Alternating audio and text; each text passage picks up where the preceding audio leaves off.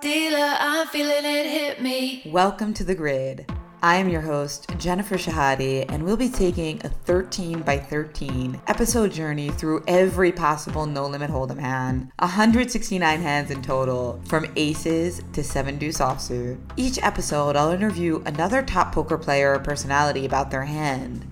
Once a combo is taken, it's gone. So this podcast will become progressively more difficult, as hands like Ace-King are removed from the grid. Whether you spend hours poring over grids as you study poker, love to listen to hand history pods while grinding cash, or are just interested in absurd scavenger hunts, we're gonna have some fun. You got the cards. Dealer, I'm feeling it hit me. Yeah, I got swagger. They see me strutting, all sweat and daggers. Believe it, I'm the real thing, but I gotta switch it on. Hello everyone and welcome back to The Grid. Today I am very excited to bring you a special guest for our 1-year anniversary episode, the man who created so many poker dreamers all over the world. Yes, we are talking about former world champion and Hall of Famer Chris Moneymaker. He won the World Series of Poker main event back in 2003 from an $86 PokerStars online qualifier, inciting a poker boom with ripple effects that have lasted decades. Even more remarkably, perhaps, in the 17 years that has eclipsed since then, he has continued to work on, play, and promote the game tirelessly.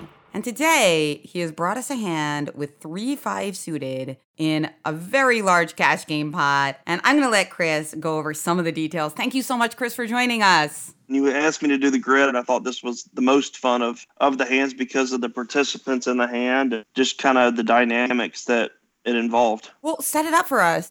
The game happened at the Palms. Obviously, this was many, many years ago when the Palms actually had a poker room. We were playing 25-50 no-limit hold'em, and it was about 3 o'clock in the morning, so we had been playing pretty much all night. Ben Affleck was just learning how to play. He was in the game. Toby Maguire was in the game.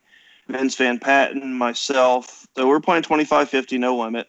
And at that time, again, Ben hadn't won the California State Championship yet, and he was just learning how to play.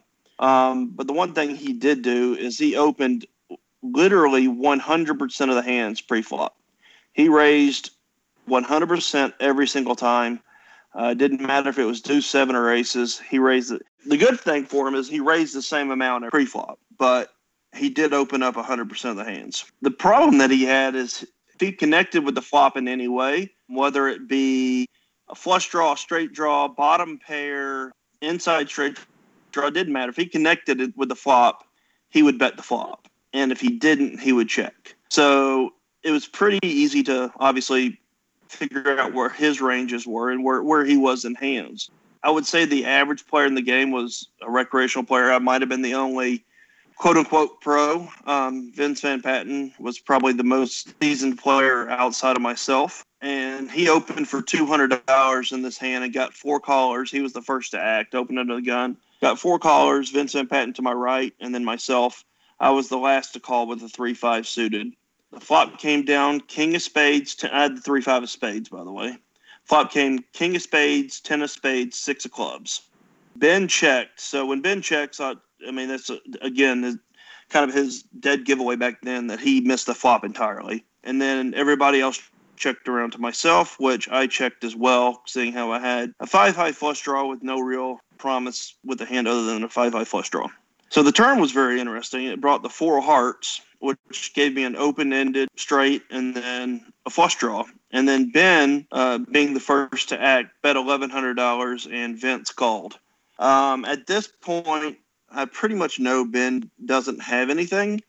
More than likely, he has a 4 in his hand. That's just kind of how he does. Or he could have some kind of straight draw like I have. Those are really the hands that Ben's going to have. Now, Vince, I'm putting him on, Jack Queen, maybe weak King, 10 Jack type hands. I think he would call all of these hands and play all these hands because, Vince is pretty much knowing how Ben's playing, and we've been playing for quite a few hours. So Vince is, I'm sure, figured out what Ben is doing. On the turn when he bet 1,100, I felt like I had Ben's never folding once he catches the pair either. But we're playing pretty deep, and I thought, well, I want to get Vince out if possible, or find out where he is a little bit.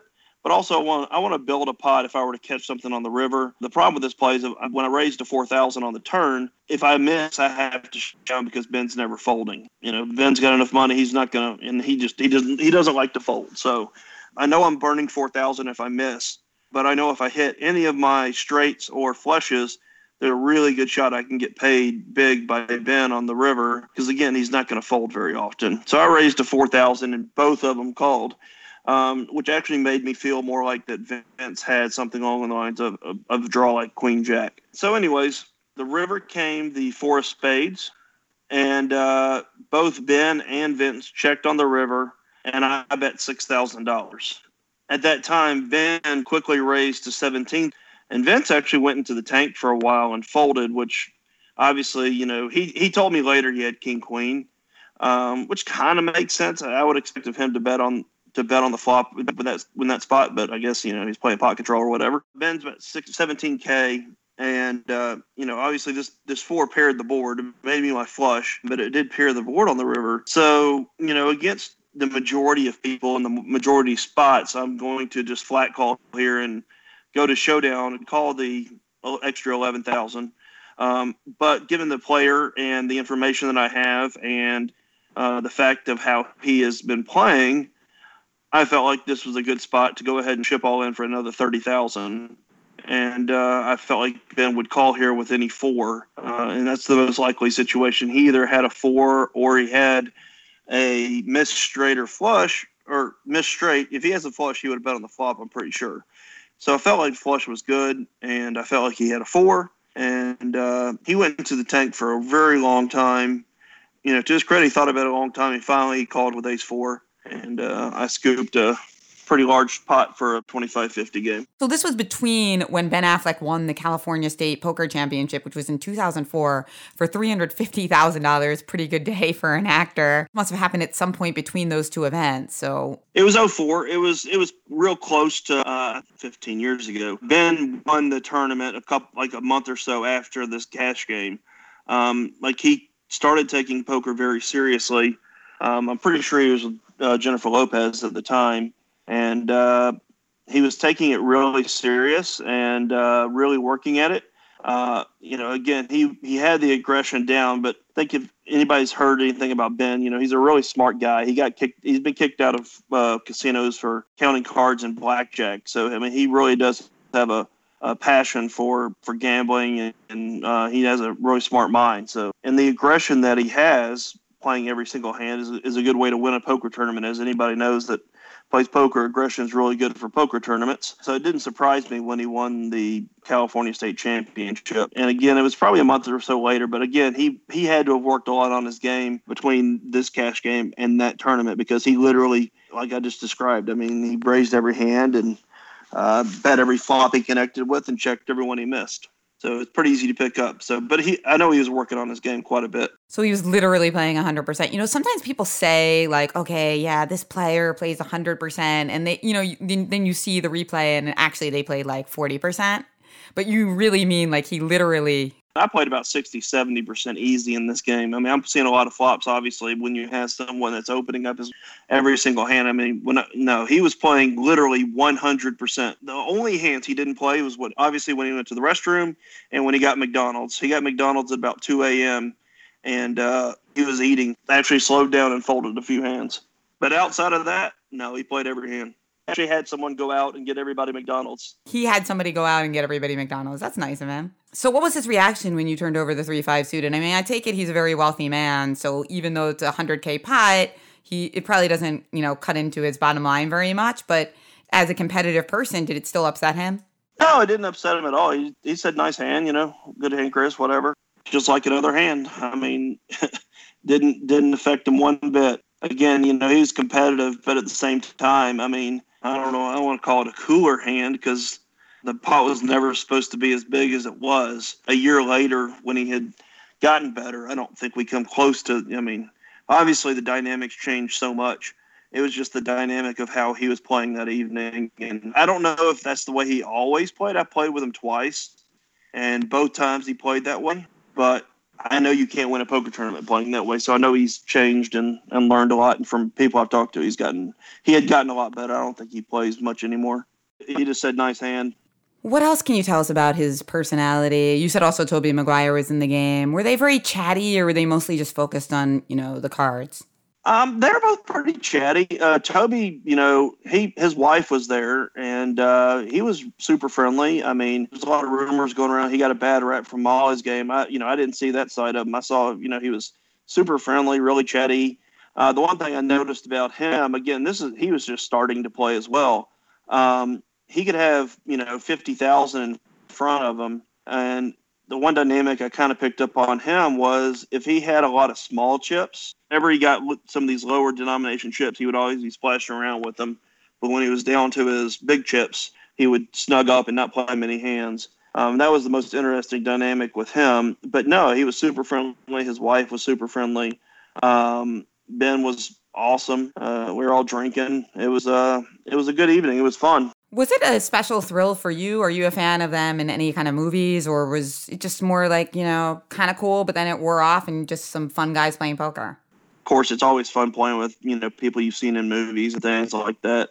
I mean, one of the cooler experiences I had as a party, and Leonardo DiCaprio comes up behind me and puts his hands on me and says, I'm a huge fan. I mean, turn around and it's him. I'm like, what the hell? It's crazy some of the people you get to meet through this game of poker. And, playing with those guys, it was definitely surreal. It was a fun experience. I don't want to say it ever wears off, but eventually, it just comes down to you're playing cards against people. And I'm a competitive person, so I want to win.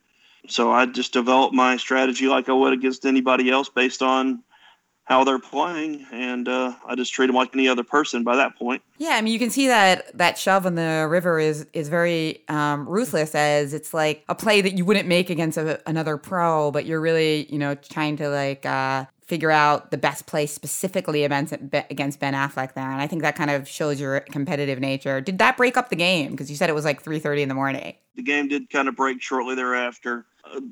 Ben, that was the majority of the money he had on the table, and he just decided at 3:30 in the morning he just wasn't going to rebuy, and everybody was kind of like, yeah, that was awesome. Let's just kind of end it on that note. And it kind of busted up the game a little bit.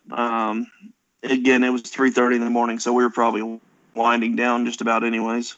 Yeah, and it's kind of hard for something more exciting than that. Pretty cool experience. It's one of the the cooler hands that I've ever been a part of, and I really don't remember that many hands that like when you asked me to do this grid, I could remember 3 or 4 hands, and the way it down, it made me, it made it to where I could remember details and the situation pretty clearly because, again, just because of the unique circumstances. Yeah, definitely. Was there a particular occasion that you guys were playing this cash game with all these celebrities? Was there like a party or an event, or was it just kind of some kind of insane coincidence?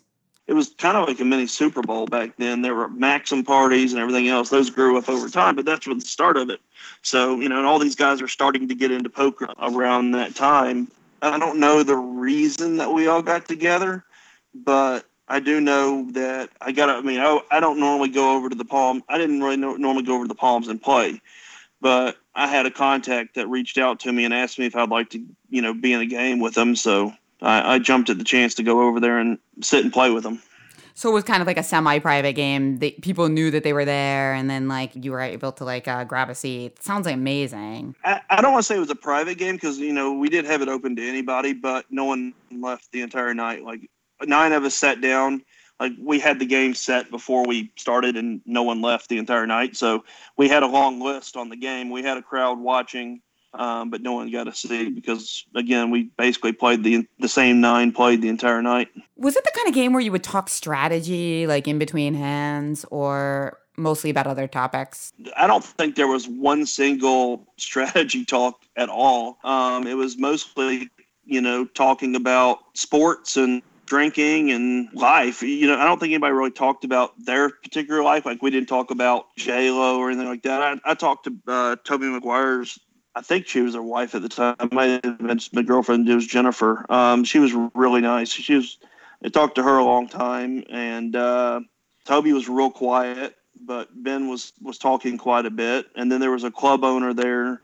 He was real talkative, and I've actually played with him a few other times. Vince was talkative, of course. But again, it wasn't really strategy. It was just kind of things that we can't do now. We can't talk sports anymore. There's no sports on TV.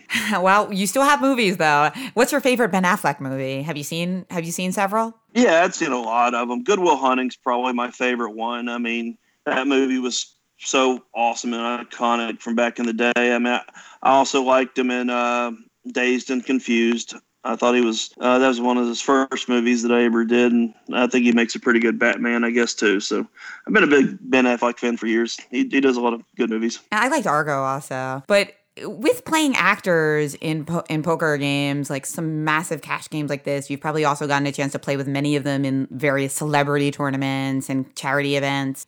Is there something to the fact that they have a greater talent in hiding what they have? Oh, not at all. The one person that, kind of talked about having a good talent because of the acting was James Wood. He said he would always look at the people's ears because when you're lying, your ears drop a little bit.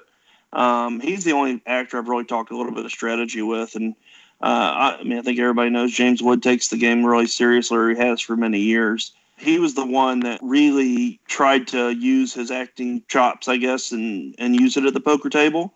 Other than that, most of them actually have a pretty animated face and are pretty animated characters, so I think they're generally much easier to pick up information on than your normal person. I think part of it is I don't want to say they don't care as much, but I guess they have so much money and they have this is a hobby for them, so they're not really focused on, when you're playing against a professional, they're, focused on every component of their body and being aware of how they're being at the table and being conscious of the decisions they're making and what they're doing, where when you're playing with most of these guys, they're just, oh, I've got a good hand, I'll bet, and I'll laugh and I'll joke. And for the majority of that I've played with, I think they're much easier to read and much easier to figure out where they are.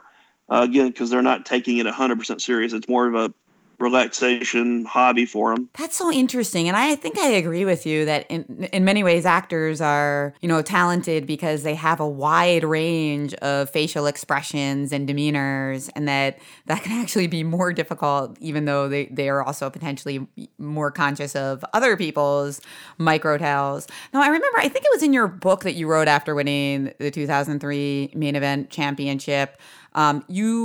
You mentioned something about how you were conscious of the fact that you might be a tell box because you mostly played online poker, and that you developed a strategy of just creating all sorts of random facial tics so that people couldn't figure out where you were. Mm-hmm. Is that something that you managed to execute well? And when did you kind of drop that as you became a much more experienced live player? I did it for years. I kind of dropped it when I realized that I didn't need to do it anymore because people were going to call me anyways. I would say me and Helmuth probably get called more than anybody else in the world. I would say that people want to beat us and make moves on us and try. People play very polarized when they play against myself and some of the other big names. So I learned a long time ago, I don't have to use facial tics. I don't have to go to Hollywood. I don't have to do anything. I just got to bet for value, and a lot of times that's going to work out just fine. Yeah. And so did you have to kind of pull back bluffing? And at some point, was it difficult to calibrate to the point that, very strong players might pick up that you didn't have bluff ranges? Yeah, of course. I mean, that was, a big challenge of mine for years is one, figuring out how people were playing me differently. And I was kind of an aggressive player. So, I was getting looked up a ton and people were making moves on me and I couldn't quite, get it all, like you said, calibrated, figured out. And then, I would get really tight and the good players would pick up on that. But at the end of the day, it didn't really matter that much that the good players picked up on it because my table selection was pretty good. And it's always been one of my biggest strengths. I played mostly 2-5, 5-10, even 1-3, 1-2. And I'm trying to play against fans and also people that I just know that I'm probably going to be better than, and people that I know that are going to be playing a certain way. And that's going to be an exploitive way to where they call up too often on me. So I'm not really worried about, these pros that are waiting to know that I don't have bluff ranges because there's only going to be one or two of those at the table any given time for the most part. And honestly, I'm just not playing a ton of hands with them. I'm playing more against the 6 or 7 other guys that are calling all my value bets and they don't really quite realize I'm never bluffing. That must be hard, though, because bluffing is so much fun. And obviously, you executed it well against Sammy Fahar. Was it difficult to kind of give up one of the parts of the game that no doubt you were really super passionate about, knowing that it wasn't actually profitable, even though it might be fun? Well, no, I mean, it's just the fun in the game to me is figuring out the best strategy to make the most money. And, obviously bluffing does get your heart rate pumping and, value bets and making hero calls. And I will say this is 5-10 years ago. Currently most people that play against me, unless I'm playing the Moneymaker tour, then I just kind of revert back to just value hands. But the majority of people I play with now, they aren't really just set out to bust me all the time. It's more going to play me pretty much straight up, so I can bluff a little bit more and play a little bit more GTO approach, more steady, tight, solid game, and incorporate some bluffs. But that's just the aging of poker and people learning more, and also I think there's been so many poker pros now that people aren't going out of the way just to try to bluff me or play with me in certain spots. Where in the back in the day, I mean, people were like, yeah, I'll never get this chance again, so I'm going to try to run a bluff on you, or I'm never going to fold to you. I'm not going to be far haul. I'm not going to fold. So what was your most significant memory outside winning the 2003 main event? Was it this hand? Honestly, the one of the most significant memories I probably have is battling Nick Benyon a long time ago. It was back in the same time frame. He came in and we were playing 1-2 PLO, and he tried to challenge any person there for $10,000 heads up, and I jumped up at the chance, and we ended up playing 7 or 8 different heads up matches and a couple mixed games, and we played till 7 a.m. between him and Sam Grizzle and Benny Benyon. What year was that? I think it was late 2003. It was after I won the main event. Because I didn't have the money to play him heads up. He wanted to play $10,000 heads up, and I didn't have. I mean, we were playing 1-2 PLO, so I had like $300, $400 on me, something like that. I don't know, some small amounts. So I said, you're gonna have to loan me the money. And he's like, "What? Who the hell are you? Why would I loan you money?" He's like, "Well, I just won the World Series here, a couple months ago." He's like, "Oh, you're the catfish. You're the fish that won the World Series. Okay, yeah, I'll play you for sure."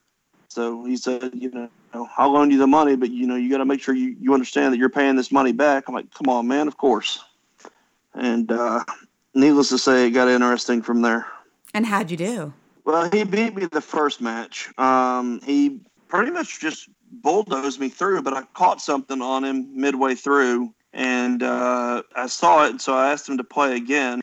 And he said, okay. So we played again. He said, this time we have to play for $20,000. I said, that's fine. So I beat him the second time, and I knew I had something. So he immediately fired the dealer and said, get me another dealer in the box. It wasn't a question of it wasn't a request. It was, we're not going anywhere. So we played again for 20, and I beat him again. He fired that dealer, and he got another dealer in the box. He played for 20 again. And by this time, I'm kind of just laughing because it's easy just to play him. And I beat him a third time for $20,000. So he got mad. Fired that dealer, went over and got Sam Grizzle and told me that I'm playing Sam Grizzle for $20,000 heads up. And I beat Sam Grizzle 3 times for $20,000 each. So he went and got Benny Benyon, and he's fired like 7 dealers by this point. He told me that I'm playing 3-handed triple draw low ball against Sam Grizzle and Benny Benyon. And we did that for a couple hours. And by the end of the night, I made like $130,000 and called it a night. I had to go play $1,000.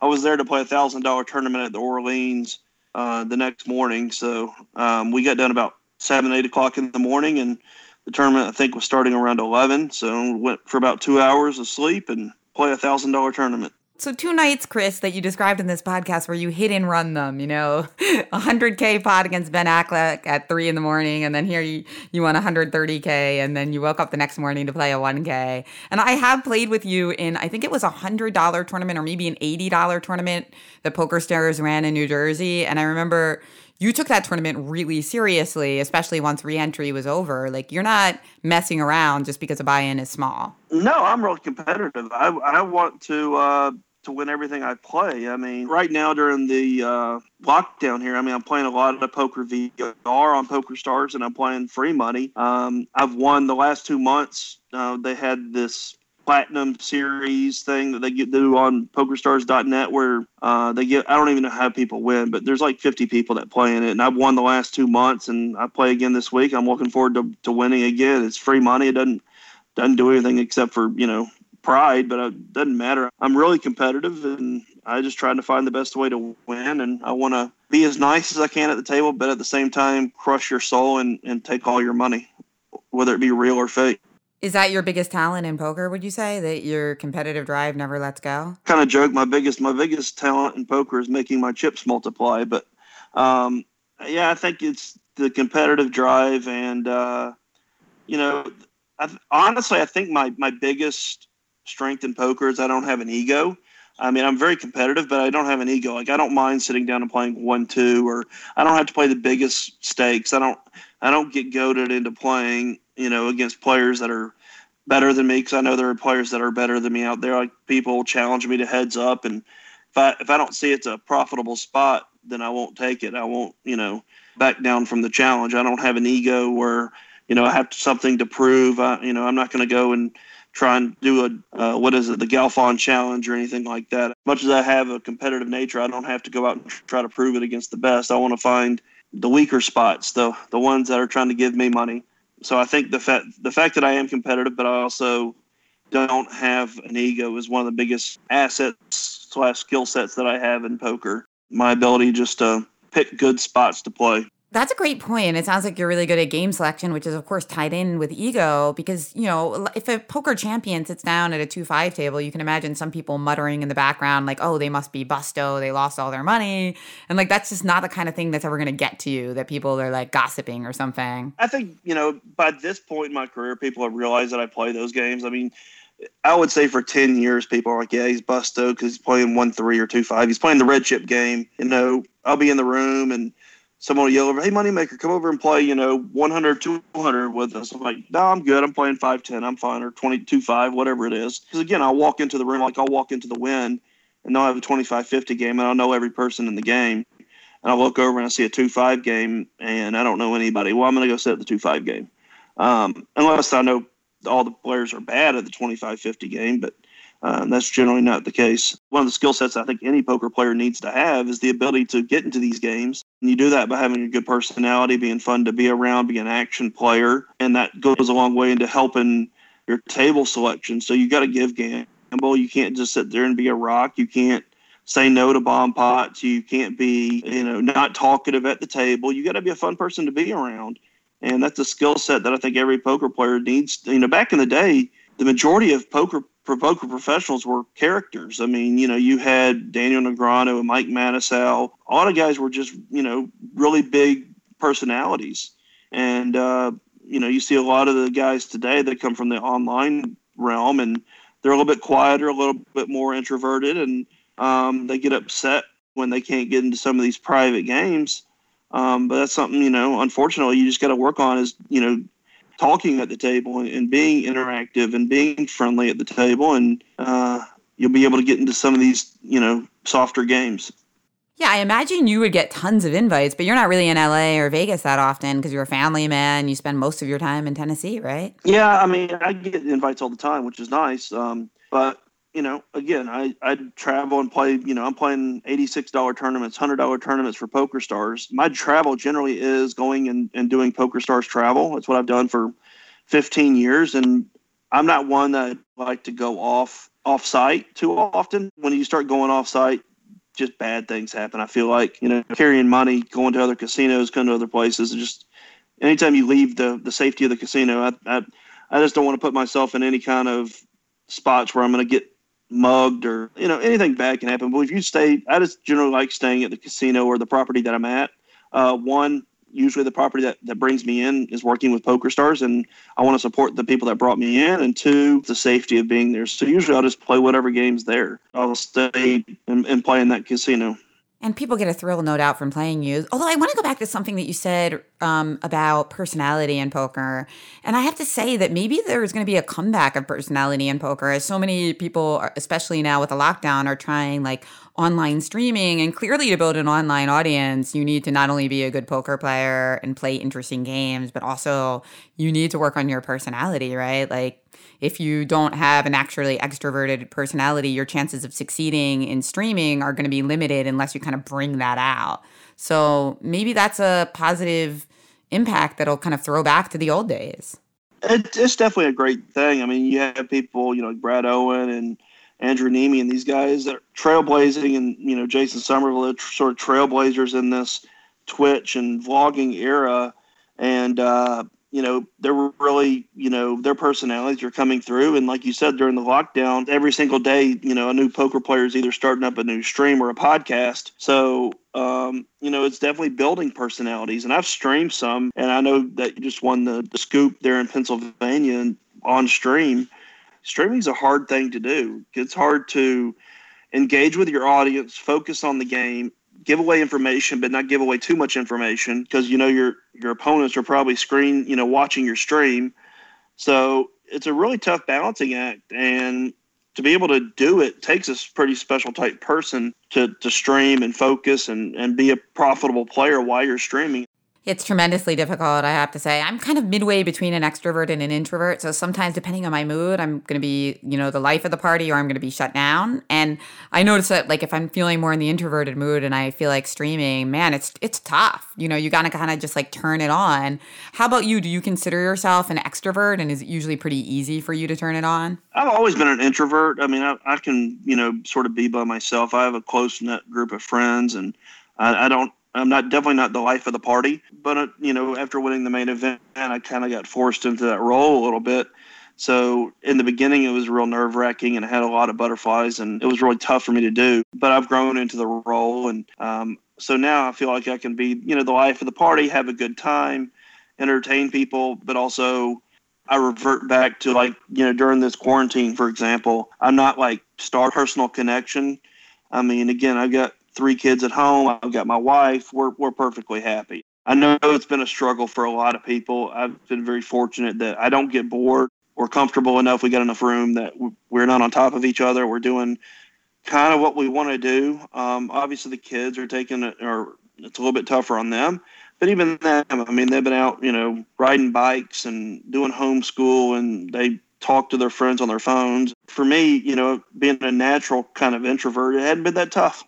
Have your kids rewatched your 2003 victory, and what's their favorite part of it? My oldest daughter has zero desire about poker. She loves spas and doing nails and hair. And my middle daughter likes social media, TikTok. My son is the only one and he's 8, is the only one that's shown any interest in poker. And he likes putting on the PokerStars VR headset or watching me play on PokerStar on the weekly PokerStars game. So he'll sit down and play with me, and I'll explain to him. So none of them have watched anything that I've done. The only thing that they've ever seen me being on TV is, when we do a live stream back in the day, when we were able to do that, they would watch me on the live stream, but they've never seen the World Series or anything like that. One day. For sure. So I got a couple questions from the audience. One of them is from Mike Shaw, who's the host of a podcast called The Kinder Things. He asks you what your first celebratory meal was after winning the main, if you remember. And there were probably plenty of celebrations. I honestly don't remember. I do remember flying home, and I worked at a restaurant, and we had a big party at the restaurant that night. I honestly, after I won, there was quite a bit of drinking involved. So I would say I was probably drunk for the first, week after I won. I don't really remember a whole lot about that first week. It was a lot of playing golf and a lot of drinking and just doing nothing. Although I did go back to work Monday morning at 8:00, but I was drinking there too. I worked in a restaurant and bar, and I was an accountant, so I sat back in my room and I could drink. Nice. And then Terrence Chan asks, what's the true story of what happened at the 2004 PokerStars Caribbean Adventure cruise, please, to the best of your memory? And yeah, for listeners who are used to the PCA being in the Bahamas and the Atlantis, there was a couple years there where it was actually a cruise, right? I think it was only 1 year. We were on a cruise, and it was definitely different than, being in the Bahamas. I mean, things I remember, you had the Scheinbergs on the cruise. I remember hanging out with Mark. I didn't even know who he was, that he was one of the owners. No one was the wiser. I'm assuming that T-Chan Poker has some kind of story with you on the cruise, but maybe you don't remember it because it was so much fun. Let's put it this way. I do know that I was actually physically carried off of the ship by my dad and a couple other people because I was so drunk I couldn't walk off the cruise. I don't really remember much about the cruise because I was pretty inebriated most of the time. I remember showing up to the tournament, the main event, in a towel coming off out of the pool. So I'll be honest, back in those days, I probably drank more than I really needed to. So I don't really remember a whole hell of a lot in certain situations. So I'm sure that me and Terrence, we've had a long history. Back then, I think he was working for Poker Stars, if memory serves. I know he's gone through so many transitions in his life. I think he's just a full-time fighter now. But I'm sure we probably had some kind of history back then on the cruise. I just can't recall it. Maybe on his social media or something, he could give me a reminder. I don't know. It seems like people have fond memories of you, even if you did drink more than you would have liked, because I know my dad, I didn't play poker back then, but my brother was a pro and my dad played a lot too for fun. And I remember he was on that cruise and I remember meeting you and just said that you were the best. So you were definitely like a happy, inebriated person. I'm a fun person to be around drunk. But honestly, I spew money when I'm drunk too, a little bit. I open up my range and bluff, and you just have fun with it. Again, I'm choosing pretty small games, so it's nothing major, but people definitely have fun when I'm drinking, and I make sure that the table has a blast, and I think I'm a really fun drunk. I don't know if my wife will agree with that, but I consequently don't drink anymore, so I don't even know if I know what kind of drunk I would be anymore. Oh. I haven't drank in probably 2 or 3 years. Wow, congratulations on that. Most people who make those, I don't think I've seen you post a lot about that on social media. That's more of like a private thing. I mean, honestly, it just came down to I couldn't handle the hangovers anymore. I mean, you drink for a couple drinks and you have a nice little buzz and you wake up the next 2 days and you got a hangover, feel miserable. Once you hit a certain point in age, I guess your body just doesn't metabolize it well, and I just got sick of feeling that way. I didn't think it was some kind of like huge accomplishment not to drink. I just decided I just didn't want to do it anymore, and so no, I just don't have the desire to. It's kind of I've been there, I've done it, I did a lot of it, and I kind of was just over it. It wasn't something that I would just go on and post. But again, if I give money to charity or do something, I don't really post that stuff either. It's just, some things you just don't really post about. You just do it and whatever. It's not like it's really that newsworthy. I mean, I can see both sides. It sounds like you can do it without that. Some people do it for like the community support because they feel like if they write it, then they're more likely to stick with it and maybe it inspires other people too. But I think it's also really awesome. Well, see, like when I go to lose weight, yeah, I'll post about losing weight because I do need that community support because I'm a fat guy and I like to eat and it's hard for me to lose weight. But when I decided I wanted to stop drinking, I just didn't want to do it anymore. But yeah, when it comes to losing weight or, being more driven to do something, yeah, I'm going to look for that community support. I might post, some of that stuff. But you'll notice on social media, I haven't posted anything about losing weight anytime soon. I need to start getting back on that trend. I need to post about it. So another question from a listener. Now, this is actually like a twist on his question, but approximately how many times lifetime have you been asked, is that your real name? And that one I'm going to give to Nikhil Segal. Oh, fuck him. Oh, why? If I had to put a number on it, 365 days in a year, and it's been 20 years, so it's 7,000 days, ballpark. I would say probably once a day would be an average. So I'm going to go 7,000 times. Oh, wow. Oh, God. Yeah. Gosh. And obviously, there's a lot of days I don't get asked that. Then there's days I'll get asked it 10 times. It doesn't happen near as often now, but it used to happen all the time. And that's why the joke still. And honestly, if they didn't make it such a big deal on is that your real name, it probably would have died off. But on the EPT series, they would always have me on doing some kind of skit. Is that my real last name? And they would have me guessing, it was like bread maker is a pastry guy. They've kind of given it a little bit of legs and, made it to where I still get asked that question quite a bit. thousands of times. So that's a negative, guys, out there. If you win the World Series of Poker event, you probably will get asked some question thousands of times. One more question about the World Series of Poker from Danny Maxwell. He said that you talked on the 30 for 30 podcast about the chop discussions with Sam Farhad that he hadn't heard about before. And he wanted to know, like, how long were those negotiations? And, you know, how did you come to the decision not to chop and just keep playing? Well, it was a pretty fast discussion, to be honest. I had mentioned at the table, I said, hey, you want to chop this? And immediately Matt Savage said, yeah, you can't talk about that here. They didn't want that public. So we took a quick break, went off to the bathroom, and we got to the bathroom, and I just, you know, my buddy Bruce, who had traveled with me, was in there with me. I said to Sammy, Sammy, you just want to chop this and play for the bracelet. And he said, well, why don't we just put all the prize money together and play for it all? And I was like, yeah, whatever. And I said, well, I mean, if you don't want to chop it, then we just go play. And he said, we can chop it, but he said, I think I need a little bit more money. I have more experience, and I think I should get a little bit more money. And I had him at 2-1 chip weight at that point. Honestly, it was quite insulting to him to fuck off. And I think those are my exact words, fuck off, let's play.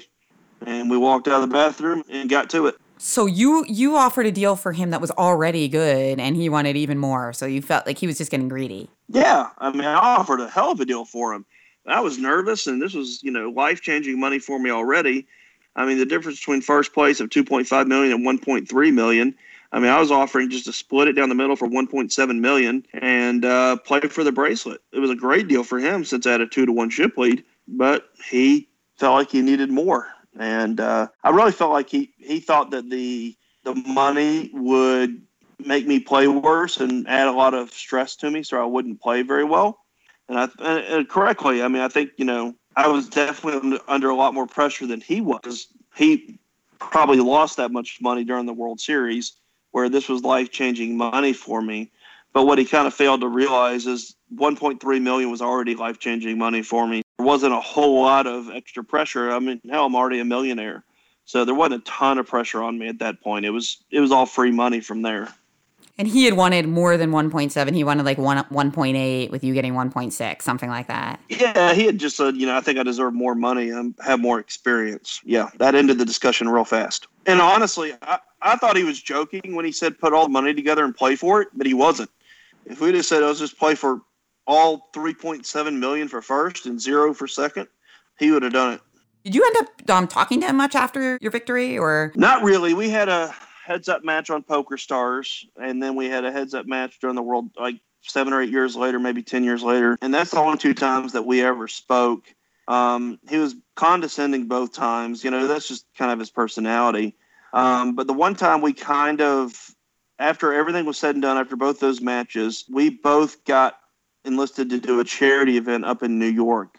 And we did the charity event together, and we ended up sitting on the bus together, and we talked a long time. And after that talk, I think we both left with a good respect for each other and a good understanding of each other. And I wouldn't call us friends, but I would say we're good acquaintances. I don't have a problem with him. I think he's a good guy. And we, I guess, hashed everything out during that evening, during the charity event. Thanks so much, Chris, for sharing that end note to the fabled Moneymaker Farhad Showdown. And thank you for coming on the grid for our first year anniversary episode with this epic hand against Ben Affleck, helping us click off a key sell on the grid, 3-5 suited. And we can find you at PokerStars home games, PokerStars VR, when this all clears up on the Moneymaker tour. Until then, at @CMoneymaker on Twitter. Thanks again for joining us on the grid. Thank you so much for listening to the Poker Grid. Go ahead and subscribe on your favorite podcast network. We're on Apple Podcasts, Stitcher, Spotify. We also really appreciate your reviews and ratings. They really do help. We also have a new mailing list, so go ahead and subscribe to that on thepokergrid.com/subscribe. Finally, if you're looking for a way to support me and my projects, I'm the Women's Program Director at US Chess, and we're trying to equalize the field in the mind sports arena. You can go to uschess.org and pick a donation of any size. I'd really appreciate it. Thank you so much for listening to the Poker Grid as we count down 169 hands. No one ever bust. They say I'm lucky. Oh no, no need to bluff. With all the cheap tricks up my sleeve, yeah, I got talent. You won't see